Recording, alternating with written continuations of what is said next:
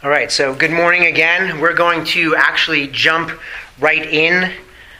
There is a lot of ground to cover and to plow this morning here in Matthew chapter 9, which would be the sermon text for this morning. Last time we were in the Gospel according to Matthew, Pastor Scott preached through the end of chapter 8 and into the first 8 verses of chapter 9. In that passage, if you would like to go there, end of chapter 8, beginning of chapter 9, the Gospel according to Matthew. In that passage, there were 3 miracles. First, Jesus calms a storm on the Sea of Galilee. In doing this, Jesus is clearly exercising his authority over nature. Then Jesus exorcises demons from the possessed men on the east side of the Sea of Galilee. And here, Jesus is exercising his authority over demonic forces, which are quite real. And then Jesus healed a paralytic, if you remember, who had been let down through the roof of the house on a mat. And of course, here Jesus is clearly exercising his authority over sickness and crippling disease. Now, in that third event, the healing of the paralytic, there were 2 other important things happening that we need to have in our minds as we pick up this morning in verse 9. So first, please look with me at Matthew chapter 9, verse 2. Matthew 9, verse 2 says this: He, and this is Jesus, before he heals the man's disease, Jesus says to the paralytic, "Take heart, my son, your sins are forgiven." Now, this is a whole different kind of authority. The authority to forgive sins. I mean, a mere man like the Old Testament prophet Elijah can stop the rain for a couple of years, but here we're talking about forgiveness of sins. This is not something that a mere man can do. And the Jewish religious leaders know this, and you should too. Forgiveness of sins, this is a clear claim by Jesus to his deity. And the Jewish religious leaders know this. Look at Matthew 9, verse 3. And behold, some of the scribes said to themselves, "This man is blaspheming." This is a serious charge. This Jewish rabbi, Jesus, claiming authority that only God possesses. So the first thing I want you to remember from this event is that Jesus claims the authority to forgive sins. The second thing I want you to have in your mind as we dive into verses 9 and following is this: the Jewish religious leaders don't like it. And there's a confrontation. The first one, actually, we've seen here in the Gospel according to Matthew. Now, there will be many to come, and we're going to see another one in our text this morning. So that's important, this confrontation between Jesus and the Jewish religious leaders. One more brief note of introduction before we dive in. I just want to remind you of some of the things that we've already seen in our study of Matthew. Things that, frankly, would shock us if we weren't so familiar with them. Let's see if we can just for a moment attempt to hear these realities with a different set, a new set of ears this morning.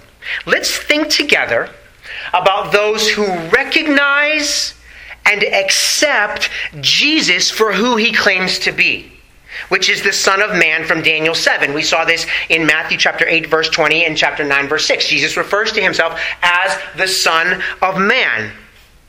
Here are those whom we have seen who seem to recognize and accept Jesus. First, there are the lepers. Matthew chapter 8, verse 1. How about the Roman centurion? Matthew chapter 8, verse 5. How about the demons on the east side of the Sea of Galilee? Matthew chapter 8, verse 28. How about the paralytics? Matthew 9, verse 1. How about the crowds of normal, everyday Jews? Matthew chapter 9, verse 8. And we even saw that back in Matthew chapter 7, verse 28, at the end of the Sermon on the Mount, where the crowds were astonished at his teaching. And how about the tax collectors and the sinners? These are the people whom we will see in our text this morning. These are the ones who seem to be able to see Jesus, to see what, or rather who, is really there in front of them. Now let's think together, again for just a moment, of those who don't recognize Jesus. Ironically, Jesus' own disciples.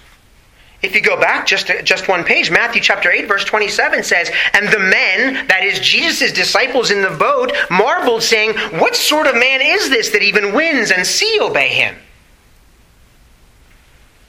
But more importantly for us, though, this morning, there are the Jewish scribes, the Jewish Pharisees, and as we'll see today, the disciples of John the Baptist. Now this is some contrast, isn't it? I mean, I don't mean to give the end of the story away, but many of these religious types will come to the place of not only not recognizing, but fully rejecting Jesus of Nazareth and condemning him to crucifixion on a Roman cross, hanging naked, suspended between heaven and earth, the divine Son of God, humiliated in a public spectacle like some kind of common criminal. So again, the lepers and the centurions and the demons recognize Jesus. But the Jewish religious leaders, steeped in the Old Testament scriptures, don't. I mean, these religious types have been waiting for the Jewish Messiah for almost 1,500 years. And here he is right in front of them, and they totally missed him. And worse. I hope that seems a little weird to you.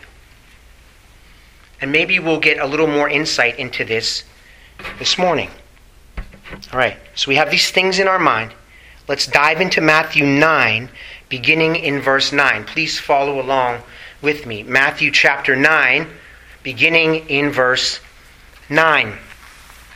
As Jesus passed on from there, that is the west side of the Sea of Galilee, he saw a man called Matthew sitting at the tax booth, and he said to him, "Follow me." And he rose and followed him. And as Jesus reclined at table in the house, behold, many tax collectors and sinners came and were reclining with Jesus and his disciples. And when the Pharisees saw this, they said to his disciples, "Why does your teacher eat with tax collectors and sinners?" But when he heard it, he said, "Those who are well have no need of a physician, but those who are sick. Go and learn what this means. I desire mercy and not sacrifice, for I came not to call the righteous, but sinners." Verse 14, then the disciples of John the Baptist came to him, saying, "Why do we and the Pharisees fast, but your disciples do not fast?" And Jesus said to them, "Can the wedding guests mourn as long as the bridegroom is with them? The days will come when the bridegroom is taken away from them, and then they will fast. No one puts a piece of unshrunk cloth on an old garment, for the patch tears away from the garment, and a worse tear is made. Neither is new wine put into old wineskins. If it is, the skins burst, and the wine is spilled, and the skins are destroyed. But new wine is put into fresh wineskins, and so both are preserved." Let's begin with verse 9 and the scandalous call of Matthew the tax collector. And make no mistake, friends, this was a scandal of epic proportions. Okay? Let's not get ahead of ourselves, but I just want to lead up front with that. First, this Matthew here in chapter 9, verse 9, he's the traditional author of this very gospel account that we're studying. We call it the Gospel according to Matthew. So he writes himself into his own account of the life and ministry of Jesus. Why does he do that? I think the reason he does so is because what happens to him here in chapter 9 is nothing short of amazing. I mean, think about it. This is Matthew's testimony. Let's talk about tax collectors in first century Israel. I mean, you think you don't like the IRS. Not even close. The Jews of Jesus' day despised tax collectors like Matthew. Why? First, They were Jews working for the Romans, their pagan overlords. And the Romans squeezed the Jews with all kinds of taxes. Taxes on food, taxes on drink, taxes on goods, taxes on the number of axles on their cart.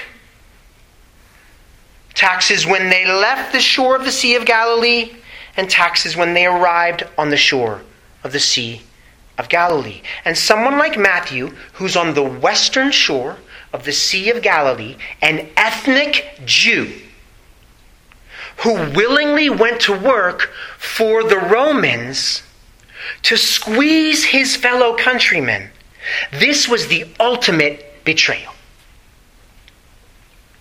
But it was actually worse than that. More than squeezing was the stealing. You see, these Jewish tax collectors, these scoundrels, would exact more than what the Romans required. Why? So they could line their own pockets. So to the betrayal was added straight up theft in clear violation of the 8th commandment. In so many ways, listen, a guy like Matthew, or Levi, as he's also called, a guy like Matthew in the Jewish mind is the lowest of the low. He was considered so low and so untrustworthy in Israel that his testimony was not even allowed in a court of law.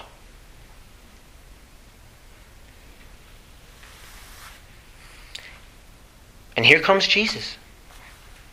This enigmatic Jewish rabbi. He's walking near the Sea of Galilee in the streets of Capernaum. I mean, the Pharisees wouldn't even walk on the same side of the street as someone like Matthew. Here comes Jesus, and he says to Matthew, while Matthew is in the tax booth, while he's at work for the Romans, while he's stealing from his Jewish countrymen. And Jesus says to Matthew, follow me. You know, if we hadn't heard this story before so many times, I'm not sure you would believe it. It's literally crazy. Follow me, Jesus says to this thieving betrayer of Israel. In Luke's account of the call of Matthew, Luke records that Matthew what? He left everything. Matthew just walked away from all of it. And dare I say, we all have things that we need to just walk away from to follow Jesus, don't we? Amen. Maybe Matthew had to write it down because that helped him to remember and to believe this almost unbelievable thing that happened to him on the western shore of the Sea of Galilee. And what's the first thing that Matthew does? He throws a dinner party. What kind of a dinner party? A dinner party with tax collectors and sinners.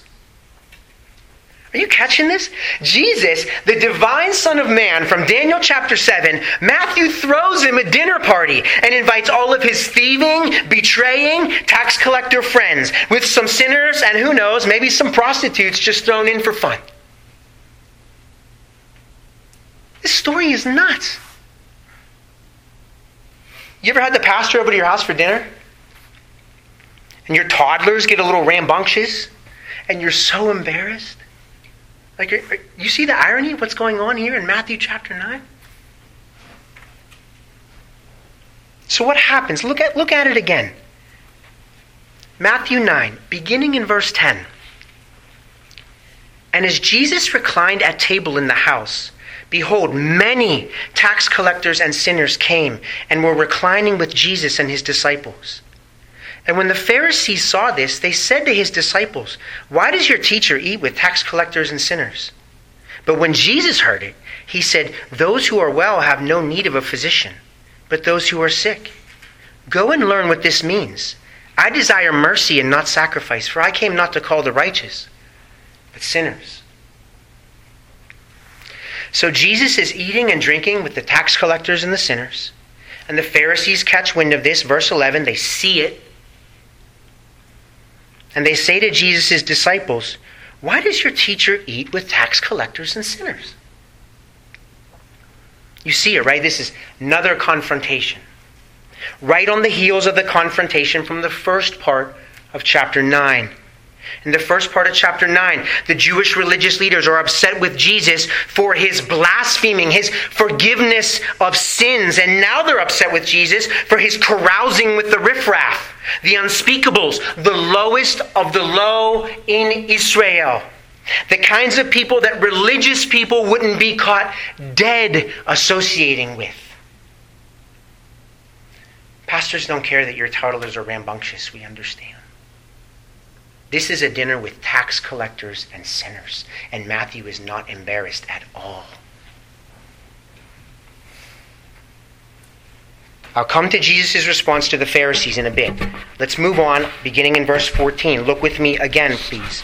Then the disciples of John the Baptist came to Jesus, saying, "Why do we and the Pharisees fast, but your disciples do not fast?"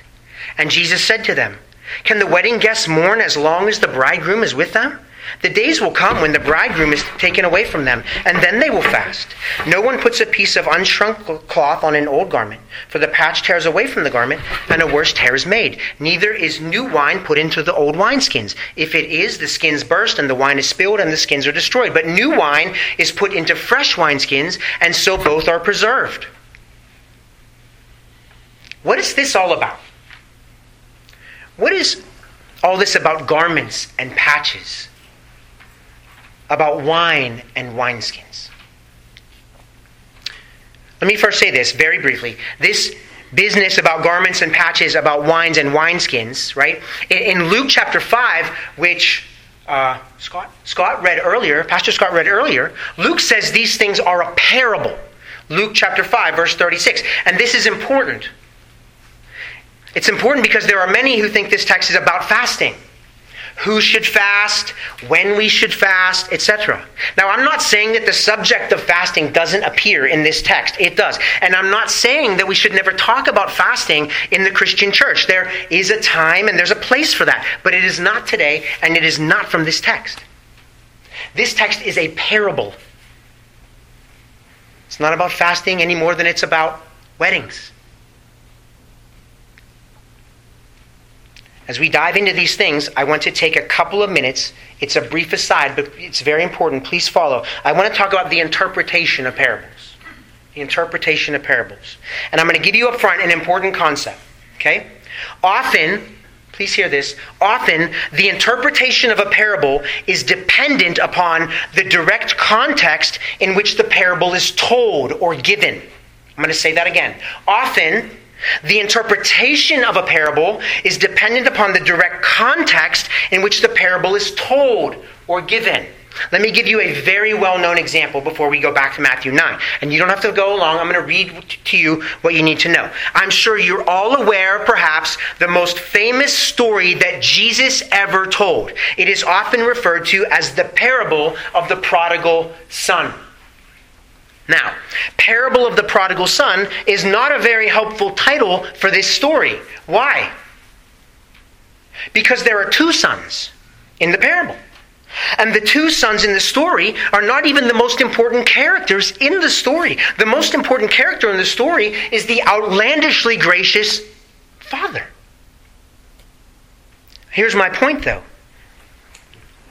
As you remember, there are two sons in the story. There are two brothers. There's an older brother and there's a younger brother. Now, in this parable, whom did these brothers, these characters in the parable, represent?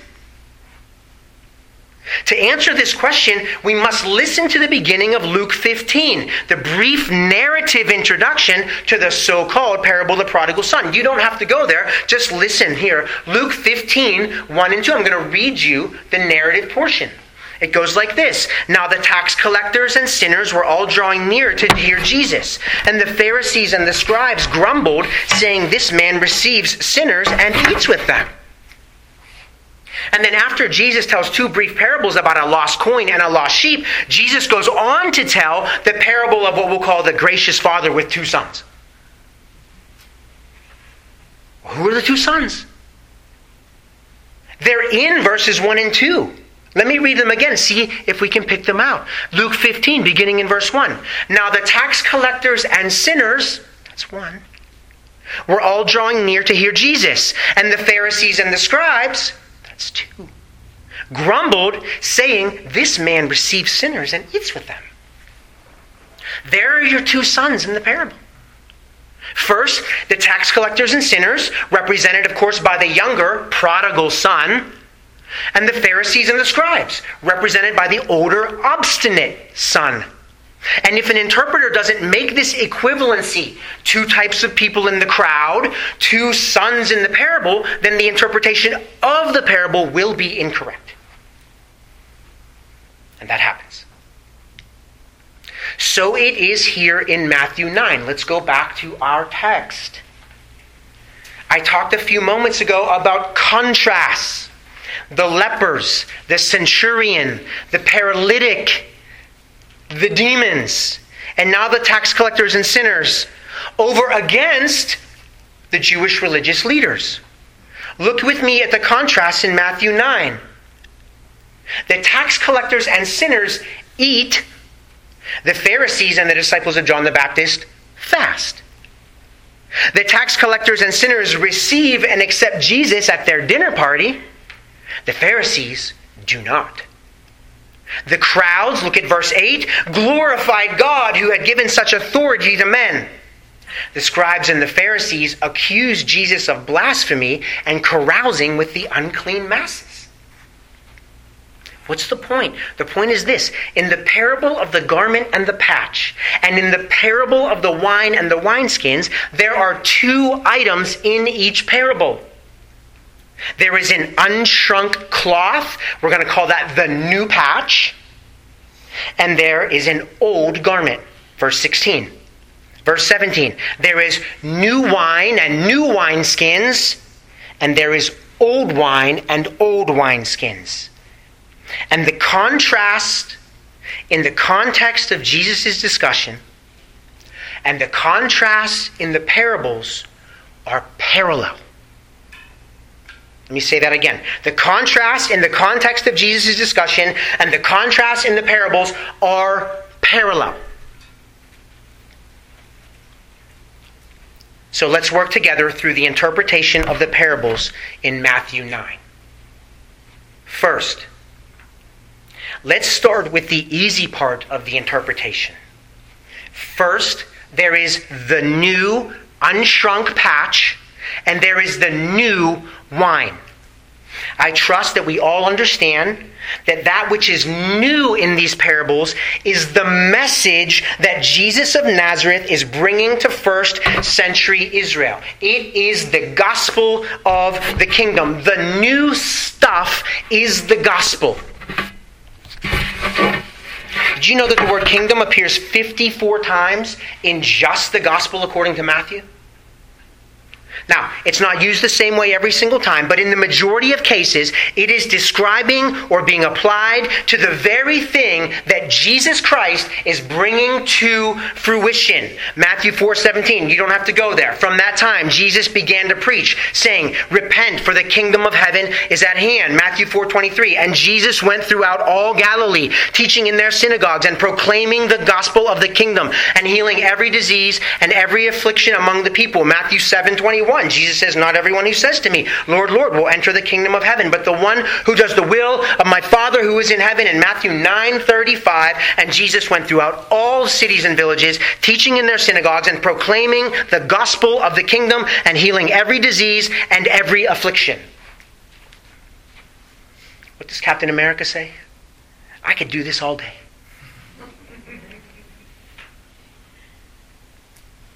This is one of the main themes of Matthew's gospel account.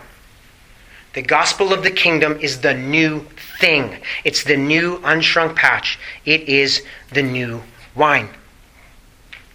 All right, now we have to work just a little harder. So let's look at the text and think together. if the new, unshrunk patch and the new wine represent the gospel of the kingdom, which, as we all affirm, is focused on Jesus himself, his perfectly righteous life, his substitutionary death, his victorious resurrection from the dead, and his glorious ascension to the right hand of the Majesty on high, where he now sits and rules and reigns as King of kings and Lord of lords. If these new things, the patch and the wine, represent the gospel of the kingdom of Jesus Christ, then let's ask ourselves, who are the ones who are receiving and accepting the new wine? Who in our text, in context, is drinking this new wine in? Answer: the lepers, the centurions, the paralytics, the demon-possessed, the prodigal son of Luke 15, and the tax collectors like Matthew, the sinners who reclined with Jesus and his disciples at the great feast in Matthew's house. Here we have the interpretation. The new wine is the gospel of the kingdom. And the new wineskins, listen, are the outcasts. They're the rejects. They're the sinners who receive and accept Jesus of Nazareth for who he claims to be. So if these things are true, then who are the old wineskins? And what is the old wine? And I just want you to know that this is amazing. It really is. And if I'm telling you something you already know, I'm sorry for that, but this is amazing. I want to show you from the text 3 different answers to these questions. Here are the questions. What is the old garment? What is the old wine? Who are the old wineskins? Ready? Here we go. Look with me again, please, at verses 10 to 13 of Matthew 9. And as Jesus reclined at table in the house, behold, many tax collectors and sinners came and were reclining with Jesus and his disciples. And when the Pharisees saw this, they said to his disciples, "Why does your teacher eat with tax collectors and sinners?" But when Jesus heard it, he said, "Those who are well have no need of a physician, but those who are sick. Go and learn what this means. I desire mercy and not sacrifice, for I came not to call the righteous, but sinners." For point number 1, remember I said there were 3. Point number 1, I want to focus on the first part of verse 13. Please look with me closely at verse 13. Jesus says to the Jewish religious leaders, "Go and learn what this means. I desire mercy and not sacrifice." Now, I'm already going to go long this morning, so I have to short this a bit, all right? But what we need to know is that when Jesus says to the Pharisees, "Go and learn what this means," quote, "I desire mercy and not sacrifice," end quote, he's quoting from the Old Testament prophet Hosea, specifically Hosea chapter 6, verse 6. A couple of things you need to know about Hosea, not the prophet, but the book. Number 1, Hosea was writing to the Jews in the 8th century BC, more than 700 years before Jesus walked the earth. And number 2, more importantly, Hosea is writing to indict the Jews of the 8th century for their idolatry, that is, their not worshiping the one true God of Israel, and their merely external religion. The Jews of the 8th century northern kingdom were empty shells, having, quote, performance without substance, end quote, as one person I know puts it. Does this sound familiar? It should. This is exactly the indictment that Jesus makes against the Jewish religious leaders of his day. For example, in the final days before his crucifixion, Jesus says this, "Woe to you, scribes and Pharisees, hypocrites! For you tithe mint and dill and cumin, and have neglected the weightier matters of the law, justice and mercy and faithfulness. These you ought to have done without neglecting the others. You blind guides, straining out a gnat and swallowing a camel. Woe to you, scribes and Pharisees, hypocrites! For you clean the outside of the cup and the plate, but inside they're full of greed and self-indulgence. You blind Pharisee, first clean the inside of the cup and the plate, that the outside may also be clean. Woe to you, scribes and Pharisees, hypocrites, for you are like whitewashed tombs, which outwardly appear beautiful, but within are full of dead people's bones and all uncleanness. So you also outwardly appear righteous to others, but within you are full of hypocrisy and lawlessness. What's the point? The point is this. By quoting from Hosea 6:6, Jesus is identifying the Pharisees as the old wineskins and their false, merely external righteousness as the old wine. You see, the gospel of the kingdom is not merely external. We've already seen this in Matthew, in the Sermon on the Mount, haven't we? Hatred is murder. Lust is adultery. This is not an external law written on tablets of stone, but it's the law of Christ written on the hearts of redeemed sinners. 2 Corinthians chapter 3, verse 3. And this is actually the point of the parable of the unshrunk cloth. Please look with me at verse 16 of Matthew chapter 9. Jesus says, verse 16, "No one puts a piece of unshrunk cloth on an old garment, for the patch tears away from the garment, and a worse tear is made." What's the old garment? It is the superficial, external righteousness of the Jewish religious leaders. What's the new unshrunk patch? It's the gospel of the kingdom. And it's internal. It's in here. It's in our hearts. The gospel of Jesus Christ is not an add-on to whatever form of external righteousness you already think you have. Whether it's you're going to church or some other religion or some kind of charity work that you do, or you're fasting twice a week, just like the Pharisees and the disciples of John the Baptist used to do. You cannot add the gospel of the kingdom to any lesser righteousness because, listen, the gospel has a righteousness all its own. And it is the perfect righteousness of the Lord Jesus Christ. And you don't have it. And neither do I. In myself. It comes only by faith in Him. Amen. And our own filthy rags will not do. Jesus says, if you simply try to add the gospel to whatever you're doing to fill the little holes in your own garment of righteousness as you perceive them anyway, it will tear you apart and it will drown you in despair. Trust me, I played the legalism game. So point number one is that the new thing, the new message, the message of the gospel is internal. What else? Let's look at some more old wine.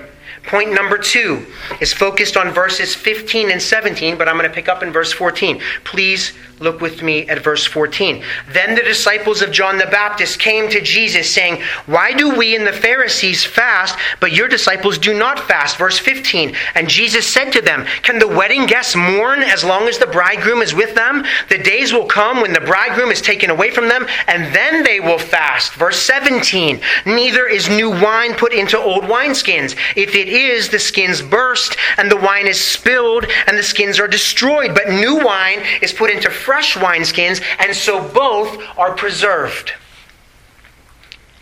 It's a simple question they ask Jesus, isn't it? Jesus, why don't your disciples fast? Answer, my disciples don't fast because they're at a wedding feast. Jesus says, there's a wedding going on, and you want my disciples to fast? I mean, have you ever been to a wedding? My family, we love weddings. There's a lot of food there. And you know, in ancient Israel, weddings were like a 7-day thing.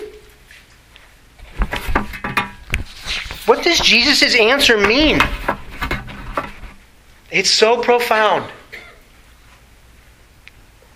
Jesus is the bridegroom.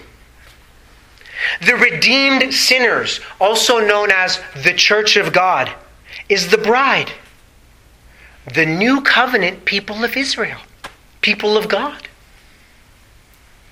And the old wineskins is ethnic Israel, the old covenant people of God. And the old wine is the law. Jesus is the bridegroom. And who is it that he is inviting into this marriage? From the parable of the wedding feast, which Scott read earlier, Matthew 22. Listen, the king who gave a wedding feast for his son. His son, are you tracking with this? The king, who is Yahweh, the one true God of Israel, first invited a whole bunch of people who wouldn't come. This is Israel. This is the old wineskins. Jesus came to his own, and his own people did not receive him. John chapter 1, verse 11. And when the old wineskins wouldn't come, what does it say in Matthew 22? When they wouldn't come, the king was angry and he sent his troops and destroyed those murderers and burned their city. Then he said to his servants, "The wedding feast is ready, but those invited were not worthy. Go therefore to the main roads and invite to the wedding feast as many as you find." And those servants went out into the roads and gathered all whom they found, both bad and good. So the wedding hall was filled with guests. Filled with guests. These are the new wineskins who come to the wedding feast of the king's son. Why? Because they've received and accepted the gospel of the kingdom. Look again at verse 17 of Matthew 9. Jesus says, "Neither is new wine put into old wineskins. If it is, the skins burst and the wine is spilled and the skins are destroyed. But new wine is put into fresh wineskins, and so both are preserved." I don't know if you know this or not, but the fermenting process, this is what I do, my day job. The fermenting process is actually a chemical reaction that produces carbon dioxide gas. And so as this new wine ferments inside the wineskin, if the wineskin isn't also new and elastic, then it will burst open. And both the new wine and the old wineskin will be destroyed. See, friends, this gospel of the kingdom that Jesus is preaching, that we're preaching, will not be contained in Israel, in the land of Canaan. Jesus says to his disciples, "You will receive power," Acts 1, verse 8, "You will receive power when the Holy Spirit has come upon you, and you will be my witnesses in Jerusalem and in all Judea and Samaria and to the end of the earth, so that the redeemed sinners will sing a new song, saying, 'Worthy are you, Jesus, to take the scroll and to open its seals, for you were slain, and by your blood you ransomed people for God from every tribe and language and people and nation. And you have made them a kingdom and priests to our God, and they shall reign on the earth.'" Revelation chapter 5, verses 9 and 10.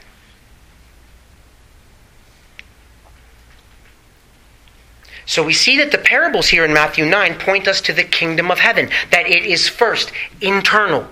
That is, these parables point us to the realities of true religion. That true religion, although it absolutely manifests itself in external works, in love toward others, true religion is first and foremost internal in the heart. Amen. And we also see that the kingdom of heaven is covenantal.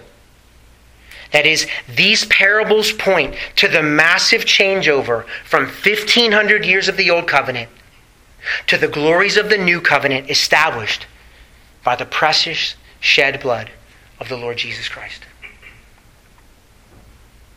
Finally, and I'm wrapping up here, point number 3. These parables, in their context, make it clear that the new wine, the gospel of the kingdom, is personal. It's personal. Look with me again at verse 10 of Matthew 9. "As Jesus reclined at table in the house, behold, many tax collectors and sinners came and were reclining with Jesus and his disciples. And when the Pharisees saw this, they said to his disciples, "Why does your teacher eat with tax collectors and sinners?" But when Jesus heard it, he said, "Those who are well have no need of a physician, but those who are sick." Skip a bit, verse 13. "For I came not to call the righteous, but sinners." See, the new wine of the gospel is not for those who think that the old wine is good. Luke chapter 5, verse 39. If you like what you're walking around in, what the New Testament calls the old man, your sinful flesh, that convinces you that you're healthy and righteous and good enough to stand before the judgment seat of God on that last great day, if you have no sense that you need Jesus, the great physician, whose precious shed blood is powerful to cleanse you from your sins, which you think are mere trifles in the sight of God, and that God is simply going to sweep them under some cosmic carpet, then the new wine is not for you. That sinful flesh of yours, that old man, listen, that old man cannot contain it. When the Holy Spirit of God sheds abroad the love of God in a new, regenerated heart, and that divine love spills over in love towards both your friends and your enemies because your heart has been born again by the Spirit of God Himself, please know that that old sinful heart would just burst open and be utterly obliterated. But, and this is the glory of the new wine, the good news of Jesus Christ, crucified on behalf of sinners, on behalf of those who know that they are sick and in need of a divine healing. I mean, that's the question here this morning, right? Do you know that you're sick? Do you know that, like the paralytic, Jesus has the power and the authority to forgive you of your sins? Do you know that this meal in which we are about to partake is only for those who know, listen, it's only for those who know that they're sin sick. Amen. Amen. Please do not take the elements as they're passed out if you believe that your own good works qualify you for the kingdom of heaven. Did you know that you're sick? Then the good news is that there's a tonic for you. Just like there was for the outcast Matthew, sitting in the tax booth, the thief and ultimate betrayer of Israel. And here comes Jesus. His message is, come, follow me. I have the divine authority to forgive your sins. Friend, I am meek and merciful, and I want to recline at table with you this very day. This call is personal. It's for you. Can you hear it? Let's pray.